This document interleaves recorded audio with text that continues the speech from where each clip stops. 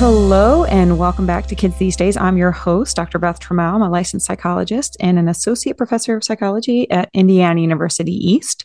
And I come here and I invite other people to join me here to talk about anything that's going on with kids these days and how we can make words matter for good. And that really includes helping answer questions and educate folks on kind of common things that happen with our kids. And so I am really excited that my guest said yes to being here today. Maria Brey is with me. She is an intern of mine. She's been working with me for the last semester, and she came on to kind of talk and maybe even ask questions and have kind of a conversation around topics that kids and teenagers are struggling with. And so I've invited her to be here, and I'm glad she's here. So Maria, can you introduce yourself and tell us one fun thing about you? Yes. Hello, my name is Maria. I'm very happy to be here. A fun fact about me is that I love my dog. I have a dog. And when we adopted her, her name was Maria. So I think it was kind of meant to be. And she's basically me, but a dog. So that works out really well. So did you keep her name as Maria too? No, we had to change it. I thought my parents were going to make me change my name, but thankfully we got to change the dog's name instead of mine. So that was pretty good. Cool. It was like a test and who your parent loved the most. Mm-hmm. Thankfully they picked me, because it was really good to change my name at 17. So it's really good that they picked you. I'm glad they did. That's such a good fun fact. Thank you. It's like the universe has a line for you that you have a Maria dog. Mm-hmm. That's amazing. Okay. So today, we have a whole list of topics. So this episode is one of probably many that Maria and I will have together because, the truth is I'm not a young pup anymore. So I work with a lot of teenagers, I work with a lot of young people, but I'm not a young person anymore.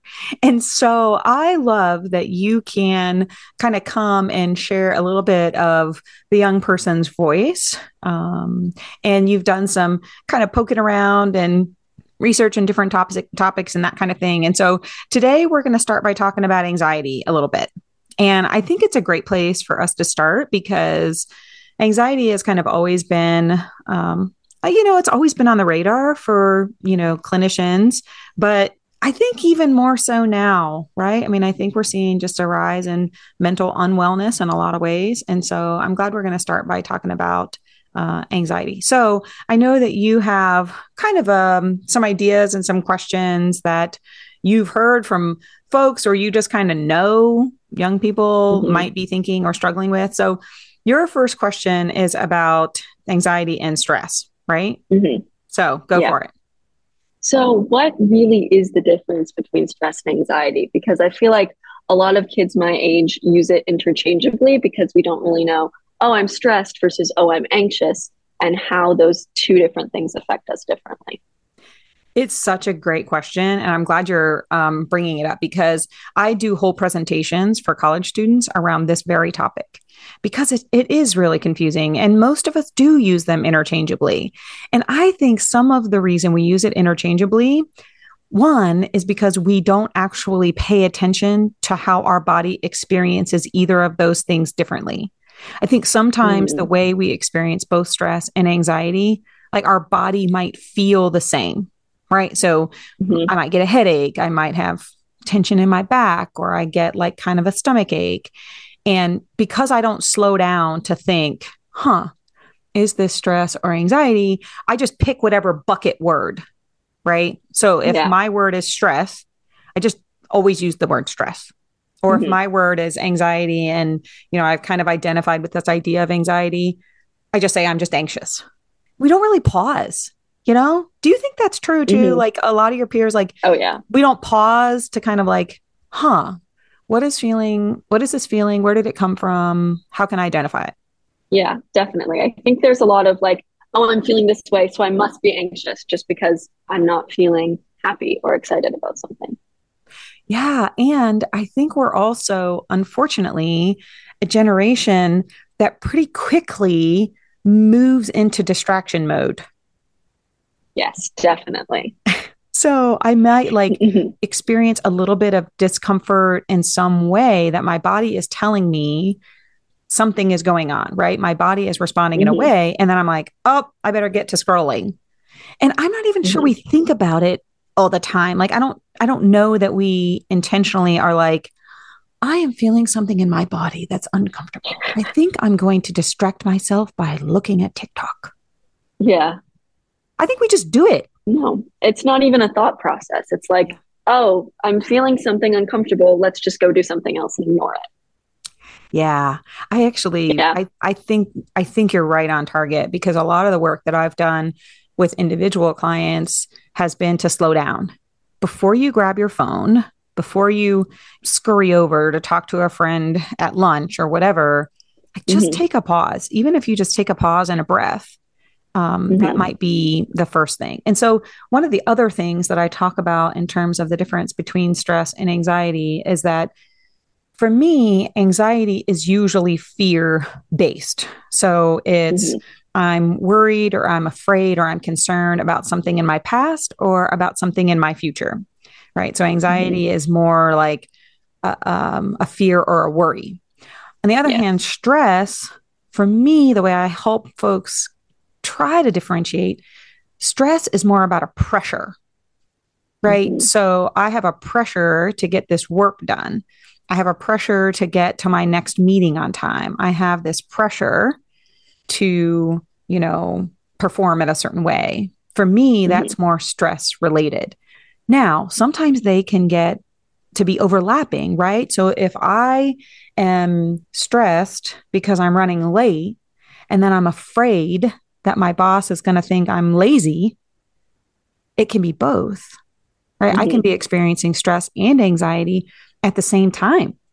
It can be at the same time. I think sometimes we also live in a place where we think I can only have one kind of feeling at a time. Hmm. And we all experience like different emotions at the same time. We're just not great at necessarily slowing down to be able to label them. Yeah, I think So, there's definitely a lack of slowing down for sure because it's boom, boom, boom, right to the next thing. yeah, okay. So, when I say this like difference between fear versus pressure, like does that seem to make sense to you? Can you imagine those two sort of things a little bit differently? Yeah, that definitely makes sense where anxiety is more, this has happened before, it might happen again, whereas pressure is, I need to do this right now. Yep. And the first thing that I do with clients if I'm in front of them is I have them start labeling Hmm. like what things cause you to be anxious. Like let's start talking about them. Let's put them all down on a piece of paper. And then what are the things that cause you to feel stress? And then start calling it that. Hmm. Right.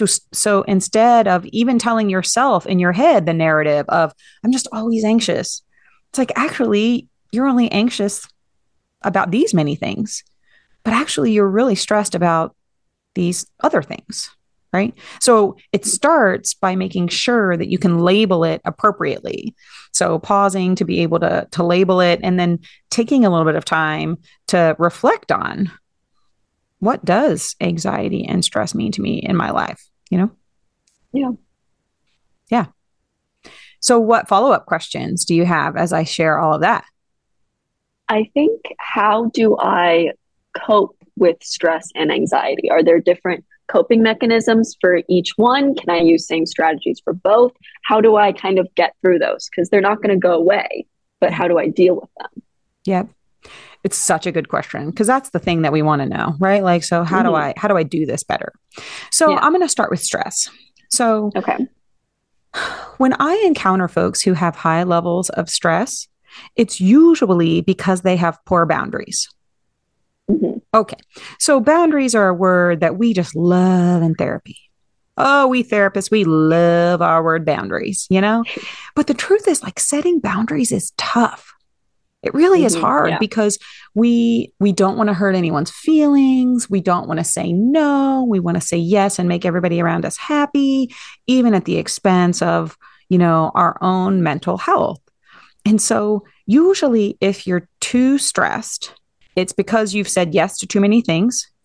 it's because you struggle with saying no, or it's because you struggle with taking things off of your plate. In other words, like reaching out for help when you have kind of already overcommitted. And so if you're a person who's listening and you're like, yep, yep, yep, I struggle with all of those things, I would say your first way to manage stress better is to try to decrease your overscheduling by That makes saying no sense. more often or by learning how to differentiate between something that should be yours versus something that doesn't have to be yours. My husband had, I kind of tend to be this kind of person where I just want to help people. And so sometimes I'm like, yeah, I can do that. And then it's like, wow, I could do that if I crunched everything into like a 72-hour day, which doesn't exist. But so No, it doesn't. it just doesn't work. So, Unfortunately. he was very helpful in saying people who ask you to do things don't always expect you to say yes. Sometimes they just are asking you to be asking you, and you're a person among a list of people that they're asking. I know for me, it was really profound for me to be like, oh, yeah, you're probably right. Like, it's kind of a big ego for me to be like, well, I must be the only person they could be asking, right? That it's okay for them to reach out and you be like, it just doesn't work at my schedule right now. And thanks for thinking of me. And I'm honored you think of me. And it's a no for now. So that's those are a couple of things. What are you thinking about when I say those things about stress specifically? Yeah, I think it definitely makes sense having boundary issues and saying no to things because, if you're constantly saying yes, it's just more pressure and more pressure and more pressure. So I definitely think for students, especially ones that tend to overcommit themselves, if they don't have the time to do an extracurricular activity because they have a project, they can say no to that extracurricular activity and someone else is going to be able to do it and it will all be okay. Yeah. So this brings up a really good thing that I just thought about when you were saying this, particularly about students and homework, because I can imagine, you know, students might be stressed about, how do I get it all done? I have these Yeah. extracurriculars that I really want to be a part of. And then my next challenge, Mm-hmm. time management. Oh, yeah. Okay. All right, here we go. Mm-hmm. So we okay, so there's all sorts of ideas around time management, right? Because people are like, I need Mm-hmm. better time management skills. Well, the truth is time is constant, right? Like there's only so many hours in a day, and there's really only so many waking hours that you can sacrifice, right? And I think Yes. about it as a sacrifice. So Mm-hmm. I have teenagers think about this is not going to be, I'm not going to be anyone's popularity friend here, but think about how much time you spend on your device. Because if you're a Mm-hmm. person who is like, I'm stressed and I don't have enough time, go to that little setting that tells you how many times you picked up your phone today. Isn't that wild? Have you done this, Maria? Yes. Yes, I have. It's terrifying It's kind of and sad. sad and embarrassing. I mean, I have a lot of feelings about it when I look at mine and I've picked up my phone 97 times today. Yeah. What is so important that I have to pick up my phone 97 times? It's wild. And then it's Yeah. like, this number of hours. So if I'm a person who's stressed and I don't have enough time, let's take a look at how much time we're spending on devices. And Yeah. even if you carve out 10 or 15 minutes at a time to commit to doing something else, you may be shocked. The other thing I've said before, particularly for stress management, is I've said instead of carrying your phone around with you everywhere you go, carry that worksheet or that assignment or a notebook so you can jot down your ideas about a project or ideas that you have. Because we carry Mm-hmm. our phones everywhere, we never leave it. Yeah. If we prioritized, carrying those projects that we needed to get done, if we can like physically carry them around with us or a notebook, Mm-hmm. maybe less stressed. Yeah. Right. Mm-hmm. It's not fun to think about that, is it? No, not particularly. Just But It's part of stress. It's not, Yeah. it's an uncomfortable thing. So it's going to be uncomfortable to cope with it too. So when we talk about anxiety and how do we cope with that, Hmm. I'll share a couple of thoughts. And this certainly isn't an exhaustive list, but the first one is I say this to everybody who comes in and tells me they're anxious. And then I always feel a little bit bad. Honestly, I feel a little bit bad because it feels a little bit like, yeah, I kind of know that, but you're kind of like really putting it right in front of my face. Hmm. The first strategy to decrease your anxiety is to decrease the amount of time that you're spending in anxiety provoking situations. So, this feels very like obvious, but I'll have folks who come in and they say, like, I find that I'm really anxious after I scroll through social media. And then I ask them, how much time do you spend on social media? And they'll say 2 to 4 hours a day. And I'll say, how about we minimize the amount of time that you're doing that anxiety provoking situation and see if it changes your overall level of anxiety? Maybe you're a person who gets anxious when you watch the news. What would happen if for 2 days out of the week you didn't watch the news at all? What if you're a person who gets nervous about having a conversation with your teacher? And so you put off having that conversation with your teacher or your supervisor. If we can minimize the situations that cause us anxiety, we're literally minimizing our anxiety. And so it starts with us realizing, oh, yeah, I do get anxious when I am seeing my friends together and I'm not with them and I have some FOMO, or I see these other people and they're in their fancy outfits and I don't have a fancy outfit picked out for the upcoming thing that's happening. And I'm finding myself getting a little bit worked up about it, right? Put the phone away, put the device away just for a little bit, right? If you're Hmm. a person who has challenges sleeping, I do this a lot where I prescribe folks like, don't be on your device, don't watch the news, don't do things close to bedtime because Yeah. it can cause just more problems with you having difficulty sleeping. So, the first tip that I got is to minimize anxiety provoking activities. Feels kind of like, wah, wah. Well, I think, at least for me, and I know for a lot of my friends, sometimes we just want to make it all go away. We just want to figure out how to stop it. But I think it's important that you're talking about minimizing it, that there is still something we can do about it. It's not going to go away, but we can make an effort to make it better. I think it's such a great point. And I think sometimes people feel discouraged because they're Hmm. like, yeah, but Beth, it's still there. Like I still feel anxious.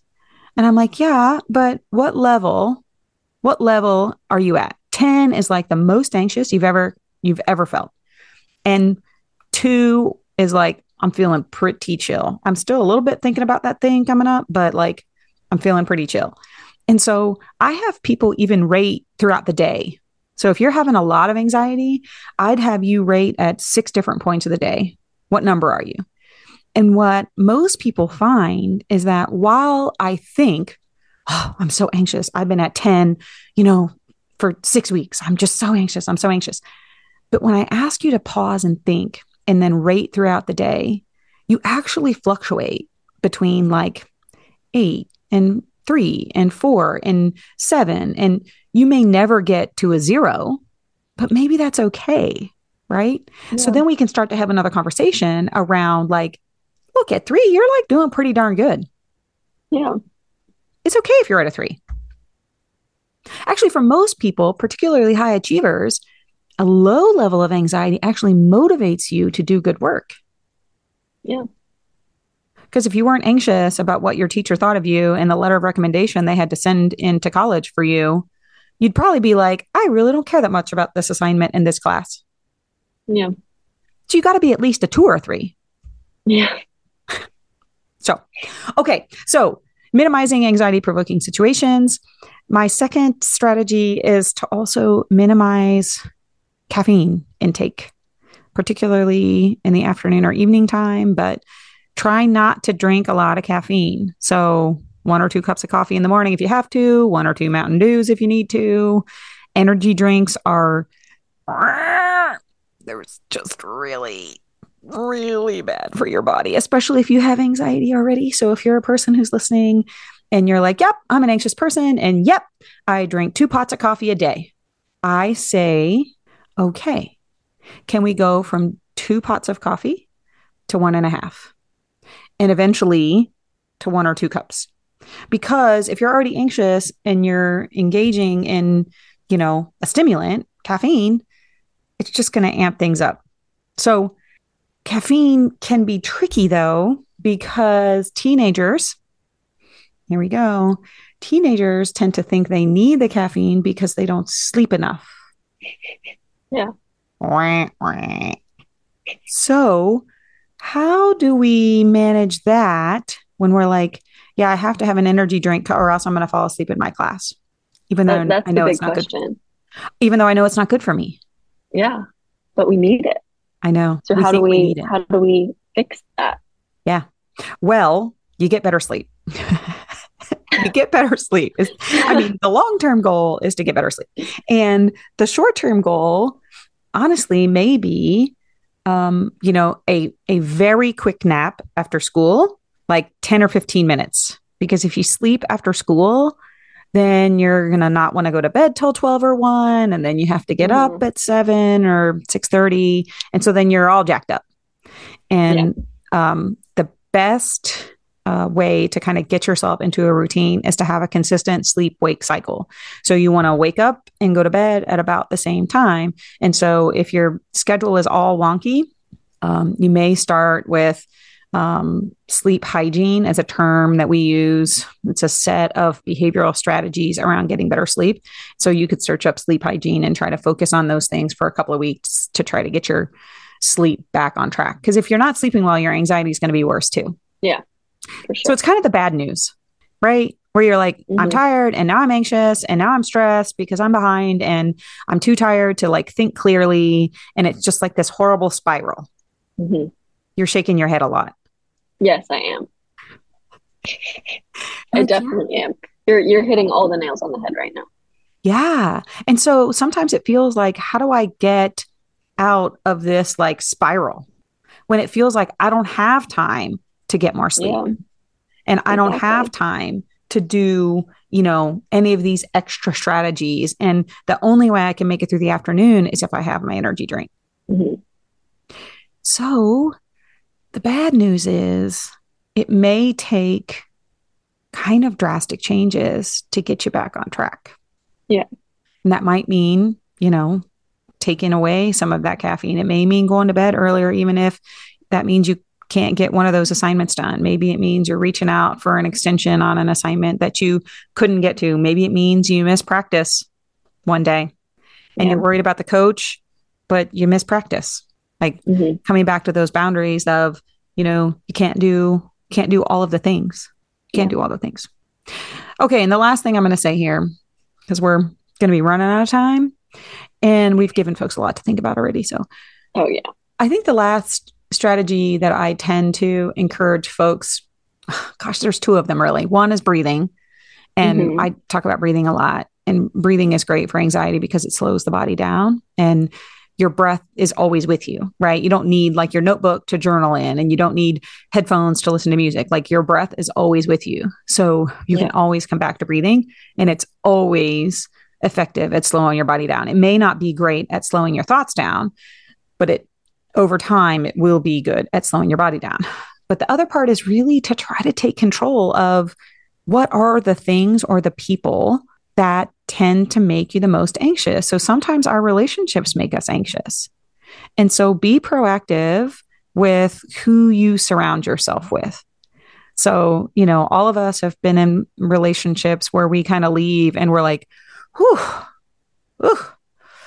I just don't necessarily feel better around this person. And, God love them, but it's a lot. So being proactive in who you surround yourself with. And again, it comes to that, how do I set a boundary with a friend who wants to hang out? And I'm like, I'm just not quite in a space to be able to do that. And how do I do that kindly, set a boundary kindly? But being proactive about who you surround yourself with can also be a strategy for minimizing your anxiety. So any thoughts or questions about any of the stuff we talked about today that you're like, I could imagine someone thinking this or imagining this? Oh, yeah. I definitely think that sleep is a big issue because then when you don't get sleep, it just spirals and spirals. And I also think that being around people who kind of drain you, it's a really hard relationship to navigate because you don't want to be rude and mean to them because they're your friends. But when you come out feeling not great afterwards, it's really hard to set that boundary. And then it just makes things worse from there. It's true. I mean, particularly, at perhaps school or your job where you're like, gosh, this person is just, they're either going through something or they're kind of hard to be around and you want to be there for them. But you also know that it does cause you some anxiety or some stress when you walk away. You know, sometimes for like therapists in training. So, one of the most common things I hear from people who are like, oh gosh, you're a therapist. Like, I could never do that. I could never be a therapist because I would take home everybody's problems and I wouldn't be able to separate.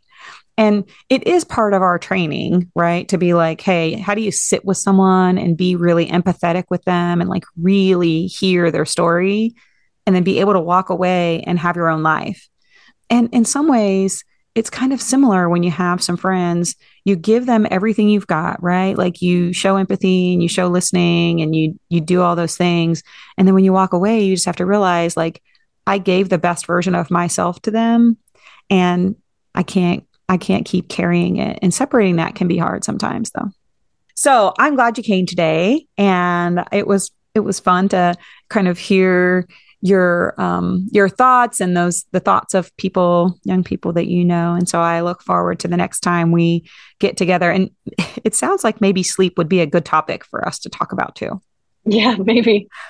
Maybe a good topic. So, Yes. anyway, listeners, thank you for being here with us. If you want to learn more about the work that I do, it's makewordsmatterforgood.com. You can follow on social media, MWM with Kids. And until next time, everyone, stay safe and stay well. Maria, thanks for saying yes to being here.